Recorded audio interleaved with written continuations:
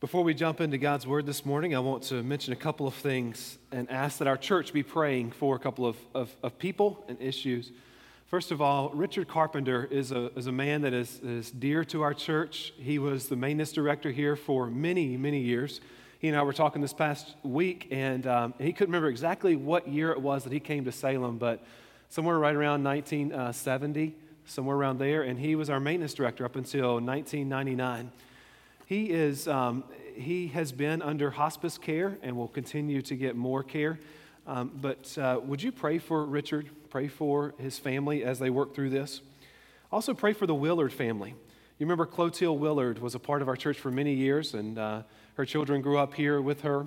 Her son Eddie, who's 52 years old, passed away from cancer. His service was yesterday afternoon. So be in prayer for the Willard family. Pray for the Carpenter family as well.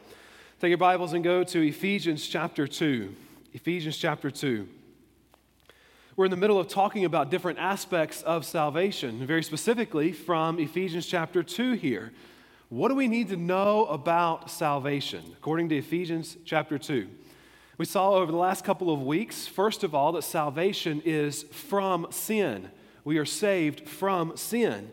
We are born spiritually dead, and something has to happen to give us new spiritual life.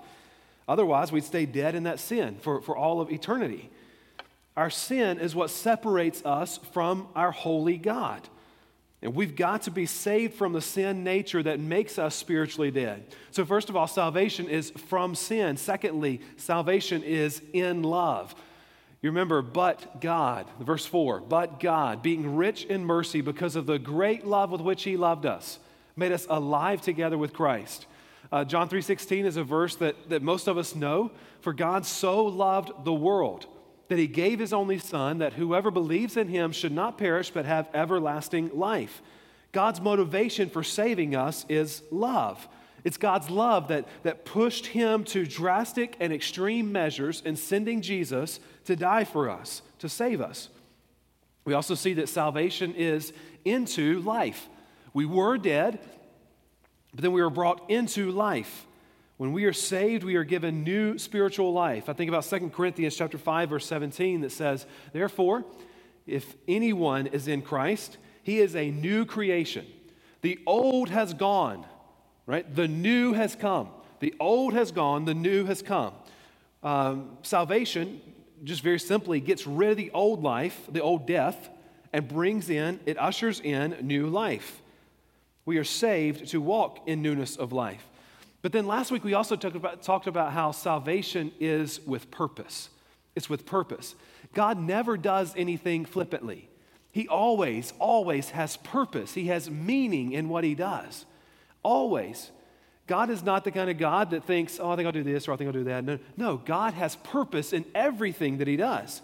He saved us so that He could shower us with His blessings, and He saved us so He could shower us with His love and with His grace and His riches. Oftentimes we think that God saved us just to keep us out of hell. And to an extent, we're not wrong there, but there's a whole lot deeper purpose in God saving us than that. He saved us for His glory and for our good. Salvation is not merely fire insurance. A lot of people think that's all salvation is. Keep me out of hell. Get out of hell free card. Salvation is an invitation to join the preeminent Creator in His plan and His purpose, and to be a part of something that's a whole lot bigger than anything that we could ever build for ourselves here on this earth. As a part of the family of God, we have the opportunity to join Him where He's working. Today we're going to see that salvation is through faith and that we are saved to do good works. All right? As we finish up verse 10. I want us to jump in here with Ephesians chapter 2. We're going to read verses 4 through 10. I'm not going to read verses 1 through 3 for you. But we find out there that we were dead in the trespasses and sins in which we once walked. We were following the course of this world, following the prince of the power of the air, the spirit that is now at work in the sons of disobedience, among whom we all once lived in the passions of our flesh, carrying out the desires of the body and the mind. We're by nature children of wrath like the rest of mankind. I told you I wasn't going to read it, but I just quoted it for you, okay? But we are going to read verses 4 through 10. So would you stand with me? Let's read Ephesians chapter 2, verses 4 through 10. But God, being rich in mercy. Read with me, come on. If you're reading out of the ESV or if you're reading out of another translation, just jump in there and hang on, okay?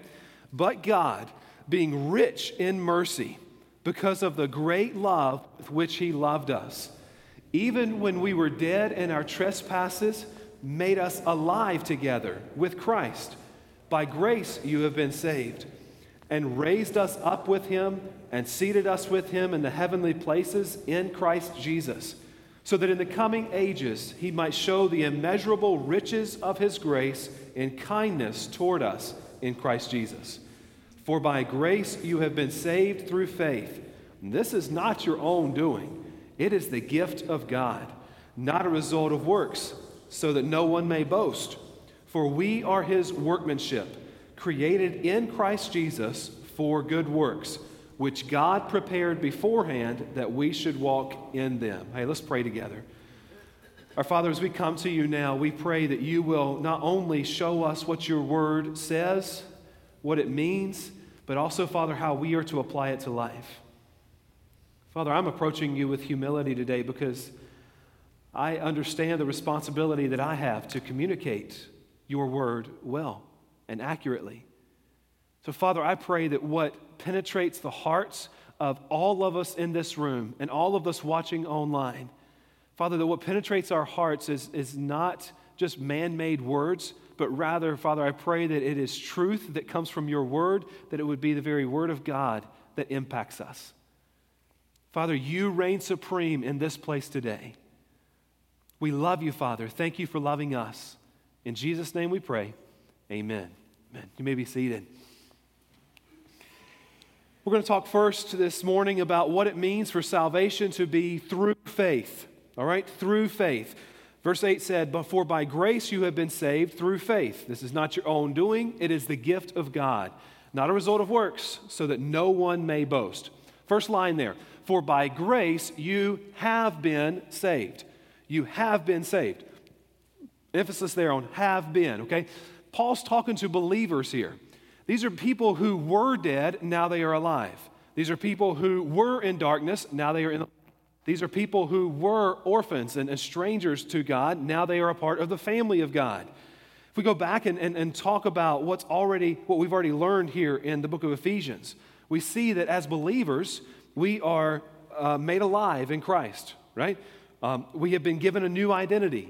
We're not who we once were. We were children of God. We're not children of wrath anymore. We are saved. If you're a believer, you are saved. Your salvation has been accomplished. There's no other salvation that has to take place to add to that salvation. Jesus plus nothing equals everything. We on the same page there? All right? You have been saved. Not you are being saved. You have been saved. God's grace has been lavished on us. We are now called a child of God. And that applies to anybody who has accepted Jesus as their Savior. He says, by grace you have been saved through faith. Now, I want to define a few terms here so we're all on the same page about what we're talking about, okay? First of all, grace very simply means receiving a gift that you didn't deserve. It's receiving a gift that you didn't deserve. All right, that's the most simple form of definition that I can give you so that it helps us understand what we're talking about. We think about faith. That is complete trust. It's full confidence in someone or something. Complete trust, full confidence in someone or something. Salvation is preservation, or I think this is a better word, deliverance from harm, ruin, or loss. When you are saved, you are delivered from harm, from ruin, from loss. So here's how this works. God shows us grace in that he offers the free gift of salvation. The only way for us to receive that gift of salvation, though, is through faith, right? Through complete trust, full confidence that God can save us. Salvation is by the grace of God, and it is received through faith in him. That's the only way to salvation. Paul goes on to say there in the middle of verse 8, he says, and this is not your own doing. It's the gift of God. It's not a result of works, so that no one may boast. How many of you learned that when you were young? Ephesians 2, 8, and 9, some of the most learned verses, memorized verses in all the Bible. Paul says that your salvation is not your own doing. It's a gift from God. That means it's 100% God and 0% man. If we ever get to the point where we think that something that we do beyond simple childlike faith in Jesus, if we ever get to the point where we think that something that we do somehow earns us favor with God, then we're lying to ourselves. I want you to imagine with me that you're $500,000 in debt, okay? $500,000 in debt, that's a lot of money. Somebody comes to you, though, and they write out a check for $500,000. That's the same as $500,000, right? They write out a check to you for $500,000, and they start to hand it to you, and they say, this is all for you to cancel your debt. You don't have to pay me back, and all you have to do is reach out and take this check, and it's yours. All right, so you take the money. You go and you pay off all of your debt with that money. You are completely debt-free and totally in the clear. So here's a question. What do you have to boast about? Can you go around bragging that you had the power and the skill and the brains to reach out and take that check? Can you talk about what a favor that you did for the person who gave you the money by taking all of that troublesome money off of his hands? It doesn't make any sense for us to do that. We received grace, nothing more, nothing less. We were impoverished and we received riches from somebody else. The fact that you are now debt-free is 100% due to the kindness of the man who gave you the money, and 0% due to anything that you did to earn it. It's the same way with our salvation. We have been given this great gift by God, and there is nothing that we could ever do to earn that gift. It's all His grace at work. Paul says, this is not your own doing, it's a gift of God. It's not a result of works, so that no one may boast. A person can boast in something that they've accomplished. Some people boast in something they haven't accomplished. Right? I caught a fish this big a couple of weeks ago. It wasn't actually this big, it was this big, okay? But you get the idea. I can boast in that. If you don't believe me, just ask for the picture after the service, okay? I'll show you. I can boast in that because I actually did that. We like to boast in things that we accomplished, but what Paul's saying here is that there is no reason at all for us to boast because we hadn't done anything. And anything that we try to do to earn salvation does no good anyway because there's not enough good that we could ever do to satisfy God's wrath. The only way to God, the only way to a relationship with God, the only way to salvation with God is through faith in Jesus as His Son who paid the price for our sin through His death on the cross. That is the only way to get to Him. We live in a world in which free grace just doesn't make sense to people because you got to work for about everything that you have, right? Because it doesn't make sense to this world, oftentimes we feel like we got to work for even eternal life. It's not easy for a successful person to admit the need for help. And if we were to honest with each other, we would say, we all have some level of success in this room. It's not easy for that person to admit they need help. That's why Warren Buffett donated 85% of his $44 billion to charity. But then after he did so, here's what he said. There is more than one way to get to heaven, but this is a great way. He thinks, along with mankind at large, that there has to be some way to earn your way into heaven. If you just do enough good in this world, then God will be happy with you. Michael Bloomberg, politician, entrepreneur, he pointed to his work on gun safety one time, and he pointed to his work on obesity and to smoking cessation, and he said this. He said, I am telling you that if there is a God, when I get to heaven, I'm not stopping to be interviewed. I'm heading straight in. I have earned my place in heaven. It's not even close. Now, I would say that's pretty accurate with the mindset that a lot of people have for how they can gain access to God and get into heaven. And we look at these two examples, and it'd be easy for us to think, man, that's crazy. These two really rich guys would think that they would think the way that they do is insane. But I would argue that it's not just rich guys who think this way. I think there's even a strong chance that people sitting here in this room or maybe people watching online, you could be in the same position and you not even realize it. John MacArthur was talking about this topic one time and he said this. He said, salvation didn't come to you by your confirmation, by your baptism, your church attendance, your church membership. It didn't come to you by giving money. It didn't come to you by communion, keeping the 10 Commandments, living by the Sermon on the Mount, giving to charity, believing in God, being a good neighbor, living a respectable life. None of those things. In fact, hell will be loaded with people who did all of those things. He's exactly right. Because as you search God's Word, as you look at God's Word, you realize there's only one way to get to God, and that's through simple faith in Jesus.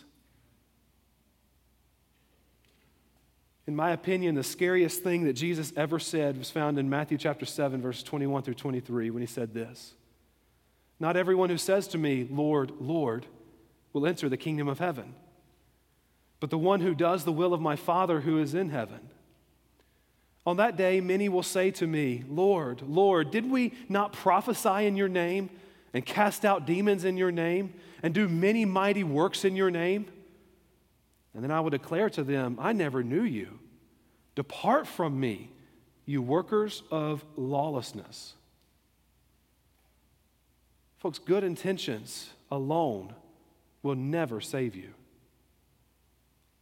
Doing good things in the name of Jesus alone will never save you. Going through a ritual of some kind will never save you. The only thing that will gain you access to God is if you do His will. And 1 Timothy chapter 2, verse 4 tells us that God's will is for all people to be saved and to come to the knowledge of the truth. The truth, when you get right down to it, the truth is very simply that salvation is through faith in Jesus alone. What's going to gain you access to God is accepting that free gift of salvation that He's offering. That's the only way to God. You say, well, it's all right though. I'm good because I was baptized as an infant. But has there been a time in your life in which you accepted God's free gift of salvation and you repented of your sin and you surrendered your life to Him? Have you moved from living based off of your parents' faith to owning your own faith? Or maybe some people would say, but I give a portion of my money to charitable causes. That's good. But have you given your life to Jesus? He doesn't want your money until you've given Him your life. You say, well, I made a profession of faith when I was young and I've been in church my whole life. Yeah, but has there been true newness of life, or is it all fake? Is it all just a put on to try to fool yourself, to try to fool God, to try to fool the other people around you? You know, in a crowd this size, both in person and those watching online, there is a strong chance that some of you are thinking right now, you know what? He's talking about me. I'm not saved. I've been living based off of what I can do, or a false reality, or an illusion. I've been living off of something beyond just faith in Jesus as my salvation, and I know now that I am not saved. And folks, if that's you today, then listen, today is the day for you to accept Jesus as your Savior. Today's the day for you to be honest with God. He already knows. He already knows that you are not a believer, that you're not a follower of Jesus. So it's time to quit lying to yourself. Time to be honest with Him. We know without a doubt from God's Word that God has a plan for you. And that His will is for you to be saved and then to live out His plan in the time that you've got left on this earth. I told you earlier about the story, I told you earlier the story about Charles Wesley. Charles Wesley was saved that day in the mid-1700s. 3 days later, his brother John is wrestling with God, wrestling, how in the world can I be saved? And it finally clicked for him. It finally clicked that all these things that he's done his entire life, all those great sermons that he's preached, all of those hymns that he's had a hand in writing, all of those mission endeavors that he went through, all of that was not what was saving him. It finally clicked that he was justified, that he was made righteous through faith in Jesus alone, and nothing else could save him. One of the things that happened as soon as he realized that, he, like his brother said, there was this warmth that came over me that I realized, oh, now I get it. Now I get it. A little bit later on, in writing about his salvation experience, he made the comment, he said, I had the heart of a servant, but not a son. I had the heart of a servant, but not a son. And folks, there's a big difference between a servant and a son. There's a major difference between that. You can serve God as a servant and you can do a whole lot of good. Or you can be God's child and there is no end to what God can do. You can be a servant and follow God and do good things and serve the church and say good things and never cuss and never hang out with those who do. Or you can be a son, a child of the living God, who enters into that relationship through faith in Jesus alone. When you see God offering that check for $500,000, except this time it's a whole lot more than that, you just reach out and you accept it. And you can't boast about anything at all. You didn't earn it. You didn't do anything at all to say, hey, look what I did. No. Oh, God, look at what you've done in me. Oh, God, thank you. I want to ask that you bow your heads and close your eyes and everybody remain seated, even singers, musicians, remain seated for just a moment. I'm pretty sure that as I speak to this crowd, there's people in two different positions, okay? There are some who are the son of God, the child of God, and then there are some who are the servant of God. You're here at this church for a reason. You've been serving God for a reason. Are you serving God as a son of God, child of God, or are you serving God as a servant only? And this morning, I want to tell you that if there has never been a time in your life in which you entered into a relationship with God through Jesus, then you can do so right now.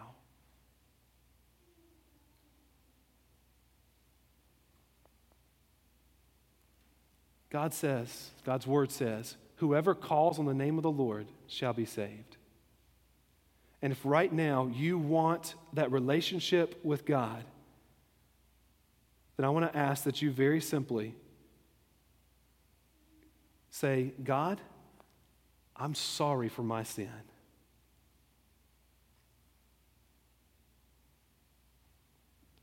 Oh God, please forgive me.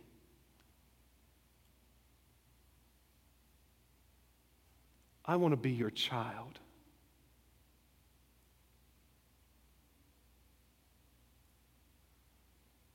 God, I believe you have the power to save me, and I thank you for saving me.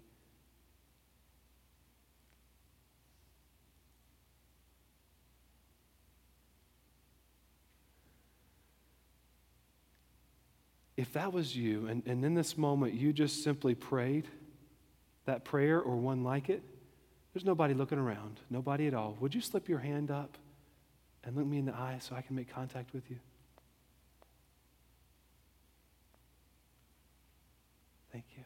Thank you. Anybody else?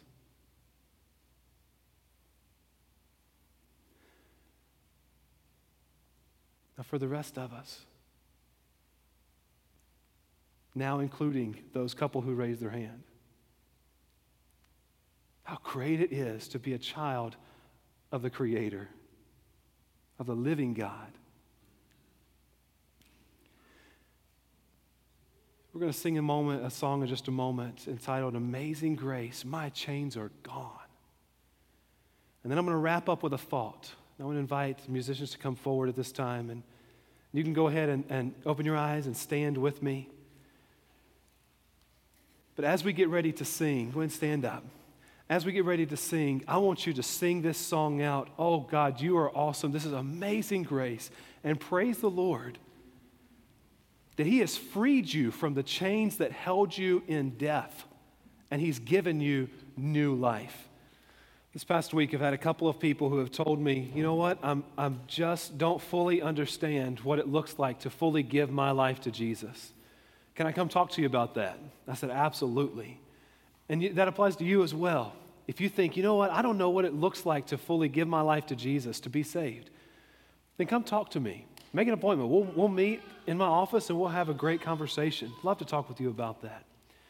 Verse 10 here in Ephesians chapter 2 says, "For we are his workmanship, created in Christ Jesus for good works, which God prepared beforehand that we should walk in them." This is the last verse in this section in Ephesians chapter 2 about God's plan for salvation. Salvation is from sin, in love, into life, with purpose, through faith, and then unto good works. We were spiritually dead. God has made us alive through Christ.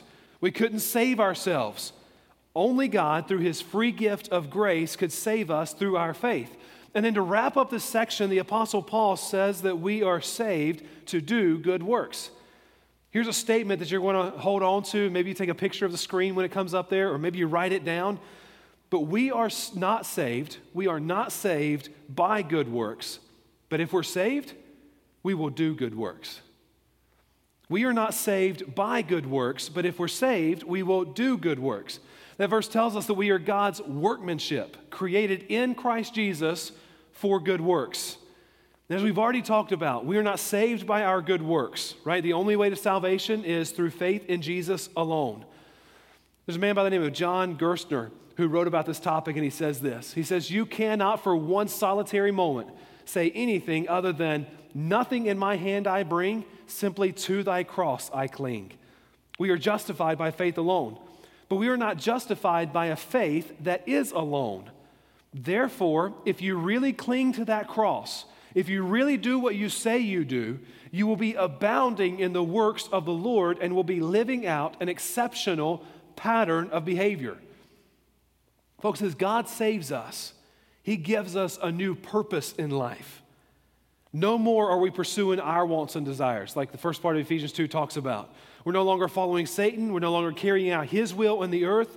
We are not going along with everybody else and whatever they want to do, right? We have a new purpose. When we are saved, God gives us a new meaning, a new purpose. We are now carrying out his will, and we follow his plan for our lives. That's how the good works start to come into the picture. He is the craftsman who creates and saves us so that we can do these good works. And then we walk closely with him through life so that he can carry out his will through us. When Jesus was on earth, he said this, John chapter 15, "By this my Father is glorified, that you bear much fruit and so prove to be my disciples." When we bear fruit as Christians, we are glorifying God. Ephesians 2:10. I want you to remember that. Ephesians 2:10. Ephesians 2:10. And you have an assignment this week. Go and find a commentary and read about Ephesians 2:10. Learn all you can about what it means to be God's workmanship, created in Christ Jesus for good works, which God prepared beforehand that we should walk in them. So Christian, go bear fruit. Go live out God's workmanship in your life. You are sent.